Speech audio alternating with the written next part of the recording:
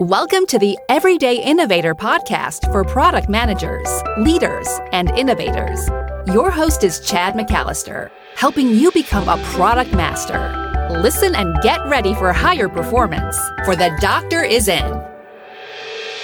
Hi, this is Chad, and this is where product leaders and managers become product masters, gaining practical knowledge, influence, and confidence so you'll create products customers love. Product testing is about more than determining if a product functions properly or not. A larger perspective, and one that our guest shares, is customer validation. I think it's a term that they put together in this context. We discuss how to use the various types of product tests, including alpha, beta, and delta tests, to judge product performance, customer satisfaction, and ongoing areas for improvement. Our guest is Luke Freiler, CEO and co-founder of CentraCode. Luke has spent most of his career improving product testing. CentraCode is a customer validation solutions provider that helps tech companies bring products to market. And if you hear anything during the discussion that you want to go back to, remember that we take notes for you. We also prepare an action guide to help you take more immediate action on the concepts. That's a PDF you can download. You'll find both of those resources at theeverydayinnovator.com/296. Hope you check it out. Now, let's talk with Luke. Luke, thank you for joining the Everyday Innovators. Thank you for having me, sir. I'm anxious to talk about testing. It's not a topic we have dove in seriously much on the podcast, and a really important one. My background is software products, but I work across all kinds of industries now. And somewhere along the way, you became a testing expert. How did that happen? Sure. So early in my career, I actually entered the workforce very young, and my first job was at Samsung. And at Samsung, I was actually a junior hardware engineer, which primarily meant I was focused on testing hardware products. And it was during that I actually shifted gears a little bit, and I fell in love with software, specifically through the very early rise of the internet. This is in 1996, and the internet was new and exciting. And for me, as a very young person trying to figure out what I loved, I immediately fell in love with that. Moved into a software group. Then a bunch of us moved over to a company called Ericsson. And by that time, I was running a web team. And the part of the web that had really stuck out to me was a brand new field at the time called usability. Mm-hmm. And usability was brand new. There was like the Neeson Norman group that was really focusing on it. And it was just this idea that, hey, this technology we've all been building, it should be easy to use. It should be friendly. It should be something that regular people can take advantage of. And as a kid that spent my entire teen years supporting the neighborhood's printers and networks and computers, as well as my school's networks and computers, this really stuck out to me. It was almost selfish in a sense of I never really particularly enjoyed the troubleshooting part. I just thought things should work. So I fell in love while I was at Ericsson with this idea of usability and what eventually became user experience. And that just became something I was really passionate about. Well, at a certain point, a product manager came to me and said, hey, I need you to run a beta test for this product we're working on. And it was this $50 million sort of small office, home office product. It was going to sell at Best Buy and Circuit City at the time. And he said, I need you to run a beta test for it. And I said, okay, what does that mean? And he said, well, we need to get customers to test it. And I said, okay, I know what that means. What does it mean in the context of Ericsson? How do we do that? And he said, well, best I can tell, we don't really have a process. And I said, we're a 100,000 person, 100-year-old tech company. We release 100 products a year. You're telling me we have to do this, but we don't have a process. At the same time, we have a 4-inch guide on how to use the logo. How is it possible that that's the case? And he's like, look, man, I don't know. If you can figure it out, just do it. I said, okay, can I outsource it? He said, sure, I can get you a budget. I said, okay, I'll go outsource it. I went around looking for solutions, and I sort of realized I'd found a hole. There was one company that's long since gone that was offering as a service, but that was it. Nobody else. And I started to kind of network out and sort of figure out how other companies were trying to solve this problem. And the reality was nobody'd solved the problem, but everybody had it. And what I felt I had discovered at that point was a necessary evil. It was something that everybody had a challenge with. They felt they had to do it, but they hated it. It was really rough. And, in hindsight, the idea of, hey, I have 100 broken products and I need to go find strangers to give them to and expect, meaningful feedback that turn it into a more successful product, it's just a tall order. And I sort of discovered that, and I realized how well it aligned with what my passion was. The idea that technology should be more accessible. Well, why not use customers to get there? And so I basically after a lot of networking to figure out that it was a real problem, I convinced a few people that I worked with. I convinced my boss, as well as two of my engineers on my web team to go out and start a company to do this. And, my timing is pretty much always terrible. We did this in 2001 and the internet bubble just burst, and the internet was the enemy of the people, from a finance perspective. So there was no raising money. We bootstrapped it and I was 21 at the time. So it was pretty crazy. But so from there, through brute force, we learned everything we could. And we've been doing this for 19 years since. We have an incredible sort of portfolio of customers and kind of the pedigree that came with working with so many amazing companies. And we've just learned a lot and gained so much wisdom in that time. So, I definitely don't think I was any form of guru on day one, but I can honestly say we've been engaged in more sort of product categories and audiences than any company on earth, in this type of testing, which has given us an amazing sort of peripheral view of what's going on. Yeah, 19 years of experience. Yep. And started with beta testing. And so beta testing is traditionally when we get customers, external people involved. Yep. And now you've expanded into other kinds of testing, which I want to talk through that. Sure. But first, there was something that stood out in the messaging when I looked at your company's website. And you put testing in the context of customer validation. Yes. And now what you just talked about, kind of that usability lens, helps me understand that a little bit. But I'd like for you to explore that a bit with us about how you connect customer validation, which I typically think of it as really focused on concept testing. It's that early on aspect of, are we even developing the right product before we actually develop it? But you kind of frame all testing under customer validation, I think. Sort of. So when we started zeroing in on the term customer validation, we did that for a very important reason. And it started with an epiphany years ago, probably 4 or 5 years ago now, of just how important vocabulary is and just how much of a problem it is in our space. And the reality is, in this form of testing, there was never a standard. It was incredibly fragmented. And it goes back to our initial experience. The story I told about Ericsson is sort of the story of most companies, at that time at least, and that everybody was creating it as they went. And at CenterCode, once we did a survey of a few hundred companies, and we asked them what they even call this type of sort of customer testing, giving a real product to real customers over time, collecting feedback. We asked them what they call it, and we got over 90 different terms. And to us, that was this eye-opening thing of like, hey, how can we build a business? How can we help people build careers? How do you get a job if there's 90 names for what you do? And beta was a very prolific one, but there was, UAT and field testing. They were all variants. They were all ambiguous. They didn't have a framework. They didn't have a methodology. They were just a concept. So one thing, and that was very strategic for us, was we needed to pick something that wasn't widely used and was sort of close enough that when people came to the table, they could kind of figure it out. But we were also resetting the conversation. And by that, meaning we didn't want to actually zero in on beta. Beta, right down to the start of my first story there, has been something that's never had a very positive connotation for product managers. More than half of product managers run their own beta tests. 75 to 80% of them have a pretty big stake in the beta test. But pretty much everyone agrees there's a lot of friction and it's not particularly a fun process. Yeah. And it's also often the thing that the project is too late to actually do, right? They do alpha testing and they throw it across the wall. Exactly. So we wanted to do a couple things. We wanted to establish a better vocabulary. We also wanted to establish some methodology that could scale and be adaptable to any company and give them a head start. I mean, that was a very meaningful thing to us. So for us, we sat down and said, okay, we've been doing this longer than anyone. We have a bigger sort of customer base and more relationships than anyone in this space. So we have some power in terms of this vocabulary and solving this problem. And we're sort of primed to do that.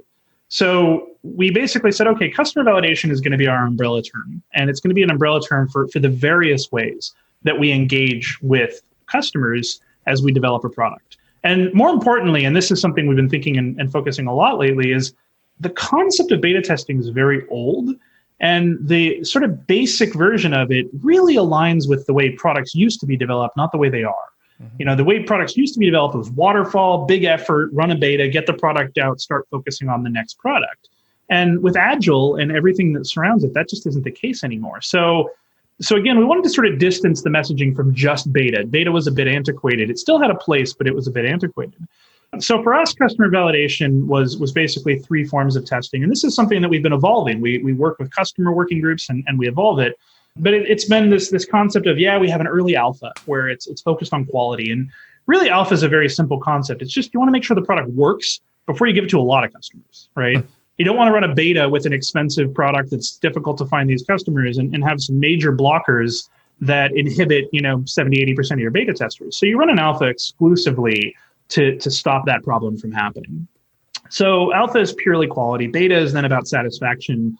But the big area that we're innovating and what we see as the future is delta testing. And delta we see as ultimately a replacement for beta. It's basically a continuous test with a very explicit methodology, sort of a concept of breaking what you want up into features that each have sort of an exploratory activity associated with them, communicating that to testers, having them test those things, gather very explicit types of feedback on those. What are the issues in the product? What ideas do they have for the product? What do they praise about the product? So those are kind of our three big buckets of feedback that we want to be actionable, prioritizable. We want them to be something you can actually work with. But most importantly is delta happens continuously. The name is self-reflective or self-descriptive. It's about testing the difference between any two things. So if I'm going to release a new revision of a product, then delta is about testing what's new.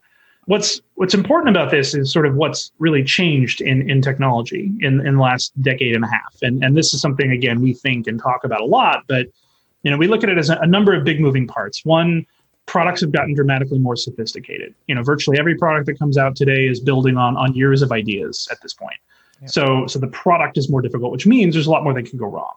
Products are now more connected than ever, meaning it's very rare you release a product, hardware or software, that doesn't rely on another product to perform successfully, right? If I'm putting an app on a phone, it has to work on different phones. It typically talks to other apps and all sorts of things.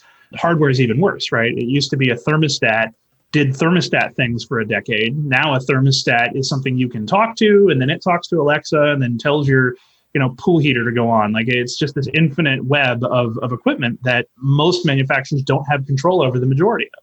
And then finally, and this is the one I alluded to with Delta, this is the one that really sparked Delta's existence, is you don't really make products in a traditional sense anymore. You make services now. Every product is continuous and it keeps going. That thermostat being the perfect example, right? You used to be, you put that thermostat on the wall. It didn't talk to a server. It didn't talk to the company. It didn't share information.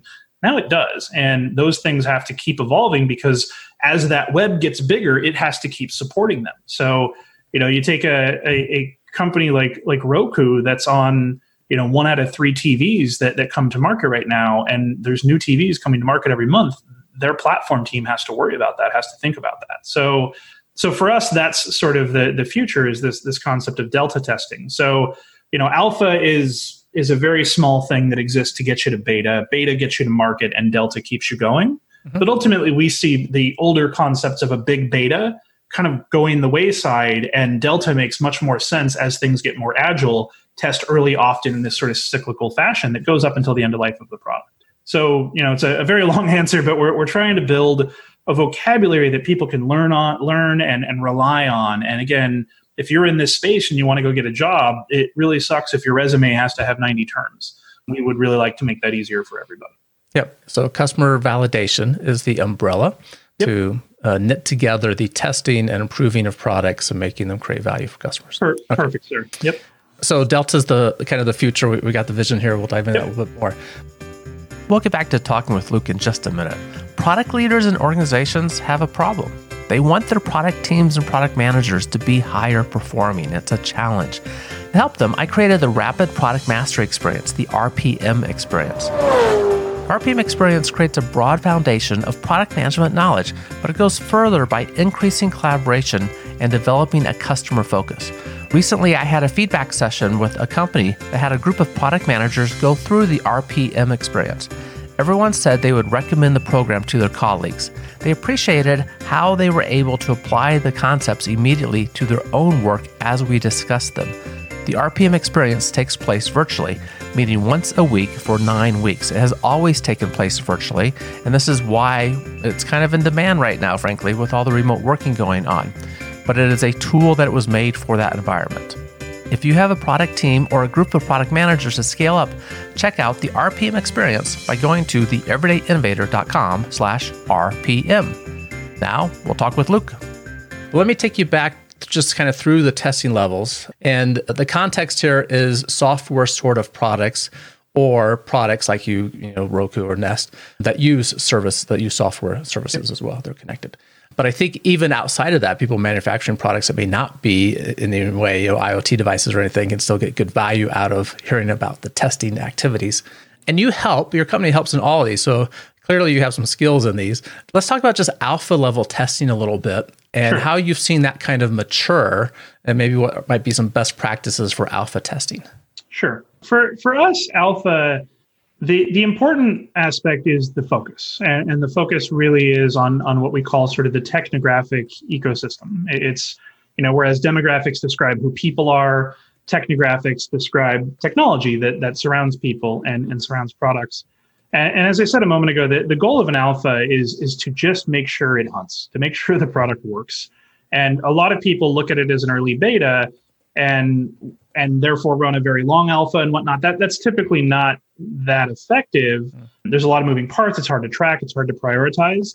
We, in our world, have an extremely similar methodology between all of these types of testing. It's just a few parts change, specifically sort of the audience and the goals. For alpha, what is important for us is typically not to necessarily worry about the product being a match for the target market, which when a beta, it's the opposite. And that's something that many people, frankly, do wrong is they just will take any tester they can find. And the reality is feedback from your target market is frankly more valuable than general feedback when it comes to product satisfaction. But when it comes to product quality and you just want to make it sure it works, it's not so much about the people as it is the technology that surrounds it. So for alpha, it's about targeting diverse ecosystems that are going to make sure the product works, understanding that the real goal of alpha is in as little time as possible to make sure that when I give this product to real customers, it's going to work. We definitely think of testers as a resource that is highly limited. It's very hard to find good testers, engage good testers. So if you've got 50 or 100 really engaged, wonderful testers, the last thing you want to do is lose 2/3 of them because they simply can't participate even if they wanted to. Right. So alpha is about making sure a beta is successful. Typically what we say is if you don't run an alpha, then your beta is just a really expensive alpha. And that's sort of the pitch. But we're really looking for sort of a short-term thing with a traditional alpha. Okay. And you said it's hard to find good testers. That's been my experience too, right? We often rely on our developers who may not be inherently testers. You talked about the diverse ecosystem. I kind of think of that in terms of the edge cases too, right? We need to test ways that people might use it that we're not expecting, and that's kind of hard to figure out sometimes. How do you go about finding good alpha testers? So for us, the answer might be a little different than many because we actually have a very large network of testers that we've built up over the years. So we have about 250,000 people. It's a website called betabound.com, and we actually do make that resource available to anyone. So anybody who wants to promote their product to our community can. That's at no cost. That's actually just sort of part of our company is that major asset.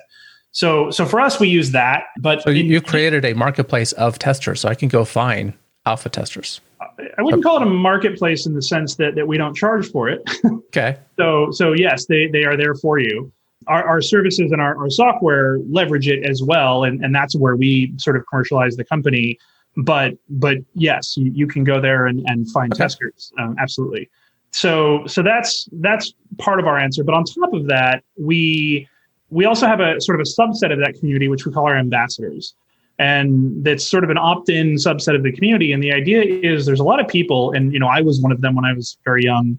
Many people listening to this are probably this person who are sort of the technologist in the circle, right? Your family, your friends and whatnot. You're the one who uses technology. And we rely on them to basically go out and find people who have the problems that whatever products we're looking to release might solve. Understanding that people who might sign up for a community like BetaBound might not necessarily be those people. So, we actually stopped calling BetaBound a community first years ago and started thinking about it as a network because those ambassadors give us access to many, many more people because they want to help improve their lives, the people around them. So If we're testing a product, for example, that might be aimed at a subset of an elderly audience, that would be very hard to find in a traditional sort of system like ours, then we go and look to people like me who have parents and would like to, make their lives better. So, if you think of the goal of technology is to improve your life and to solve problems you have, then it's always about finding the people who have those problems. Okay.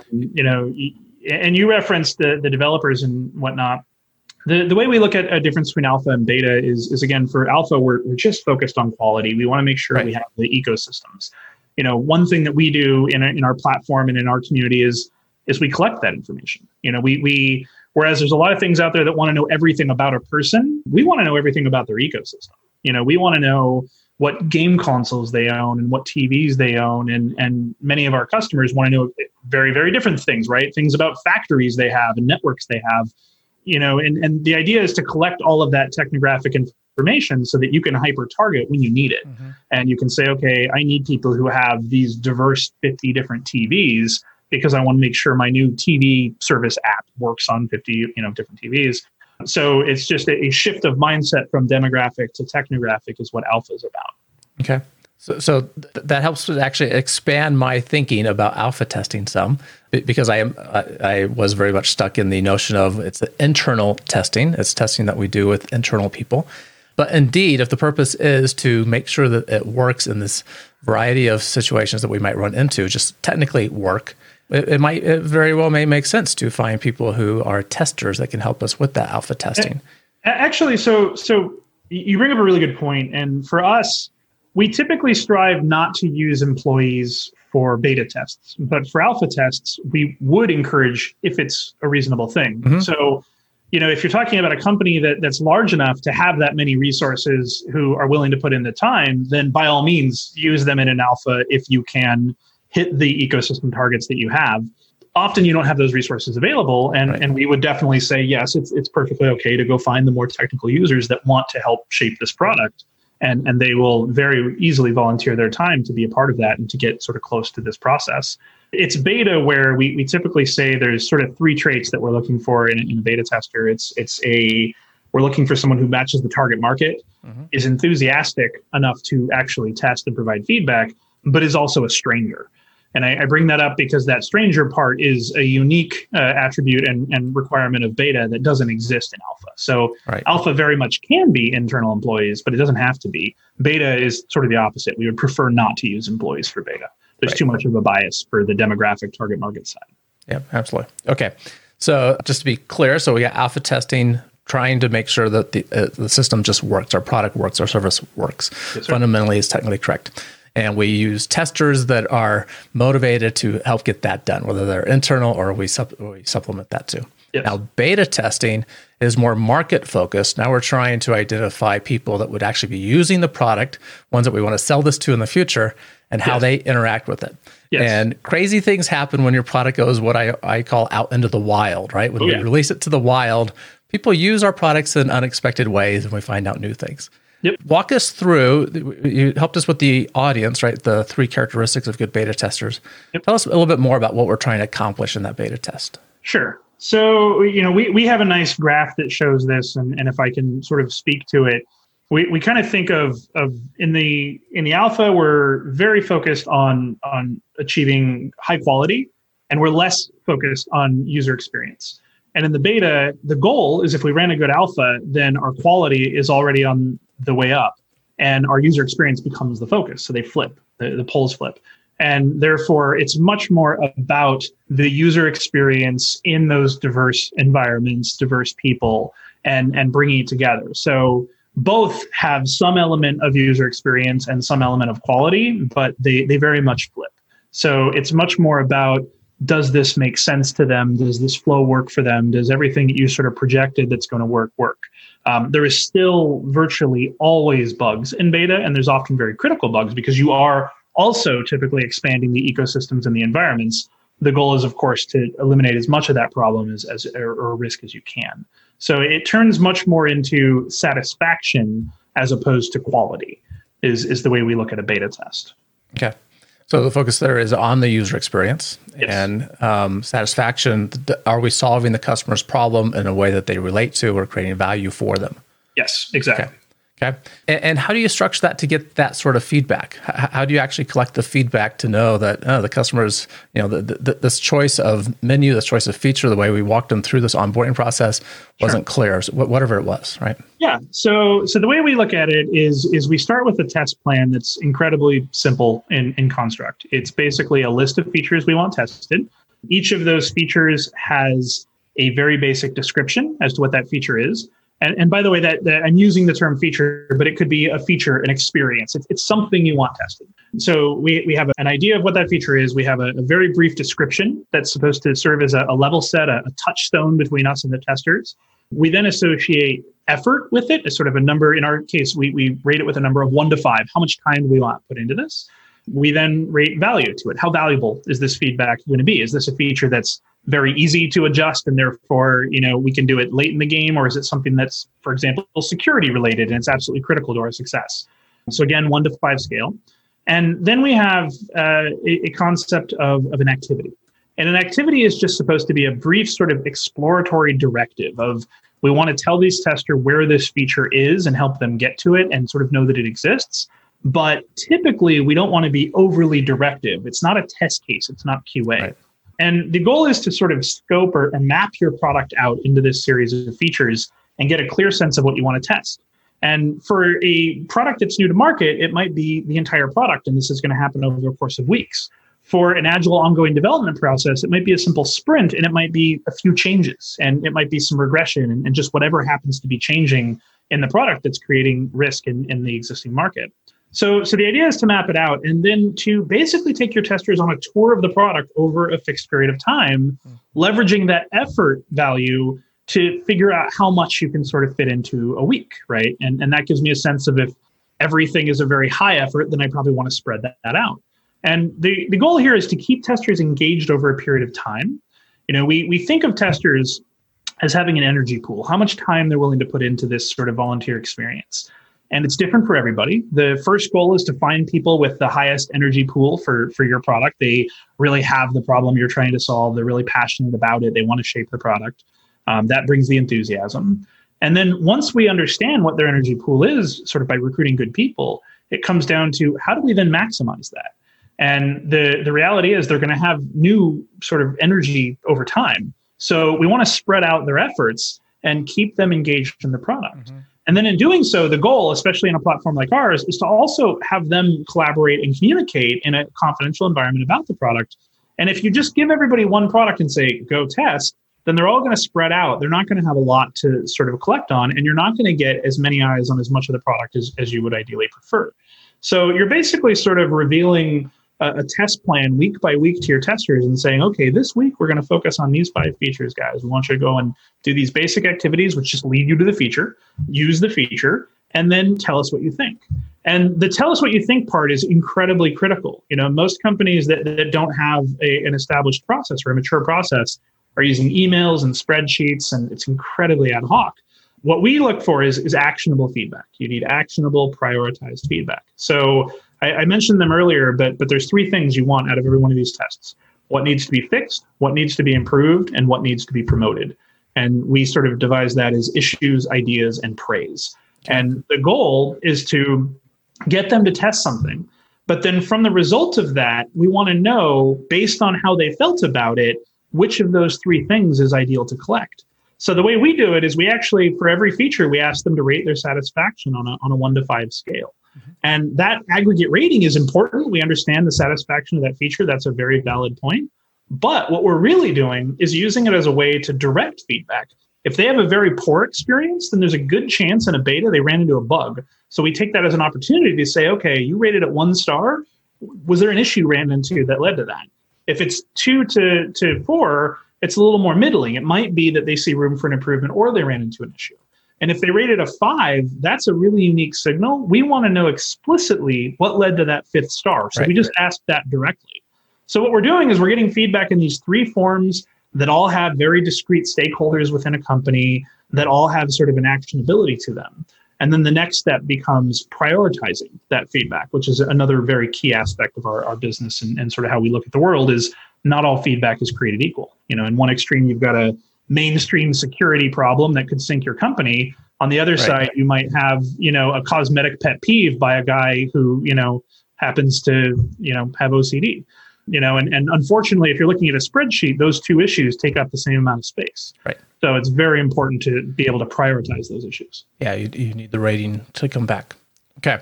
If it's okay with you, we're going to run just a little bit long because I want to. I'm sorry. No, we're good. This is really good. But I want to give listeners some practicality of implementing a alpha beta test, and then we're going to dive into delta here in just a moment. Sure. So let's say we have our next software as a service release, major release coming out. And in our schedule, we are down to, because of the way the reality is, we have 6 weeks to do whatever testing we're going to do, fix whatever we think we're going to fix, and try to get that release out the door. How would you make use of that 6 weeks? You said something earlier that I thought was really important for listeners that I want to emphasize, and that's that companies spend often too much time in alpha testing. And I would agree with that because the valuable feedback is when we actually have it's out in the wild, right? We have our external people looking at it. But if you had that 6 weeks, how would you structure that? So I know you picked 6 weeks as an arbitrary number, but one of the sort of misconceptions of our space is how much time you need. So for us, if you take the average beta test for us, an average beta test is 3 weeks. Okay. An average alpha test is about 2. Okay. So in this example you just gave me, you can take a week off. It's really not that time consuming to do what we do. An alpha test can cover a lot over the course of a couple weeks. Now, again, there's a different discussion on using using delta much earlier and having a continuous sort of testing where this is less relevant, less of an issue. But the reality is you don't need a lot of time. In 3 weeks with a good customer set, you can get an enormous amount of very high value prioritized feedback. It's not an incredibly time consuming thing. So that, and again, I know it was an arbitrary number that was picked there, but you don't need a lot of time to get this done.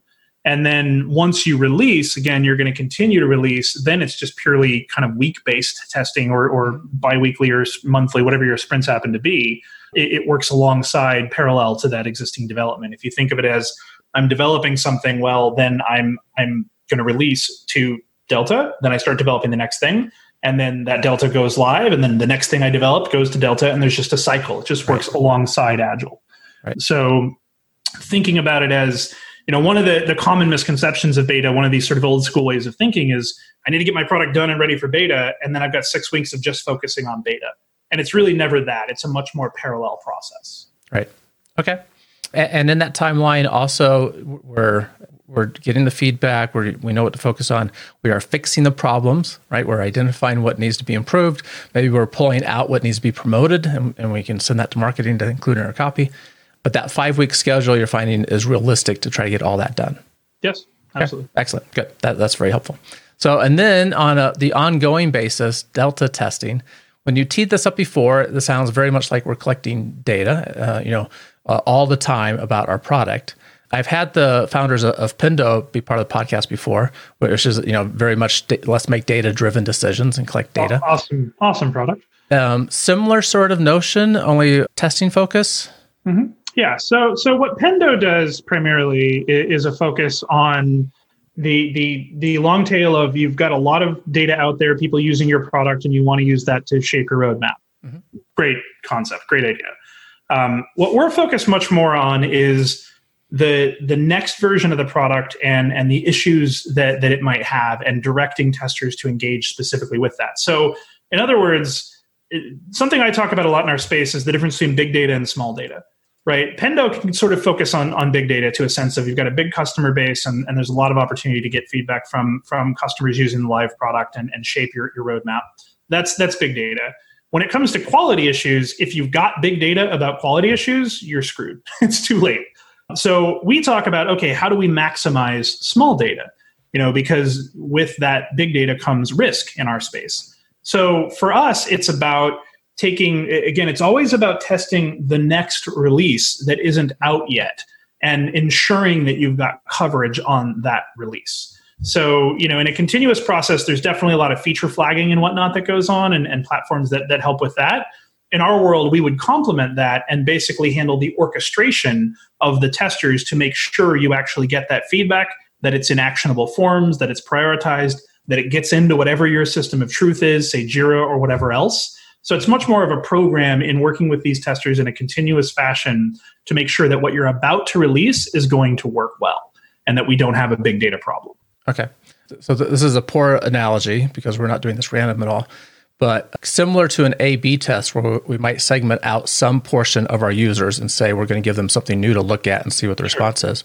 You've identified delta testers and you're giving them the new version of the service, and you're going to collect data from them. And I assume you're collecting data just like you talked about in the beta test, that you're looking for this ranked data that comes back about what needs to be fixed, what needs to be improved, and what we promote. Yeah, so we align, this concept aligns very well with A/B testing. That actually gets into the kind of the feature flagging type concept I was talking about a minute ago, which is you can definitely say I have the A is what the majority has, and the B is my subset that I'm specifically testing on, or neither of these are released, and I want to do A/B testing, but orchestrate this. I wouldn't recommend doing A/B testing for anything quality based. That wouldn't make a lot of sense because those are objective issues. But we see a lot of people leveraging A/B as part of what we do for the user experience side, for example. It might be that we have two concepts, and again, we need to orchestrate these users to get them through it, to get their feedback and so on. So there might be an A/B within a Delta test, as an example. Within our platform, we have segmentations and teams, and I can have different features go to different teams and things like that would allow you to make those distinctions. Okay. Very good. So, and the wave of the future is Delta testing, continuous testing of new capabilities, getting feedback. Certainly our belief, yes. Okay, good. Thank you for walking through the testing mechanisms, starting with the umbrella of customer validation. This is all about making more value for the customer, something important to us as product managers. Absolutely. And then alpha testing, internal, make sure the quality is there, that things work. Beta testing, focused on the user experience and how they're interacting with it. So that's match the market. And then Delta testing is more continuous waves of we're releasing features, we're getting feedback, we're making things better. Yes, sir. Perfect. Okay, very good. As listeners know, I love innovation quotes. What quote do you have for us, and tell us why you chose that one?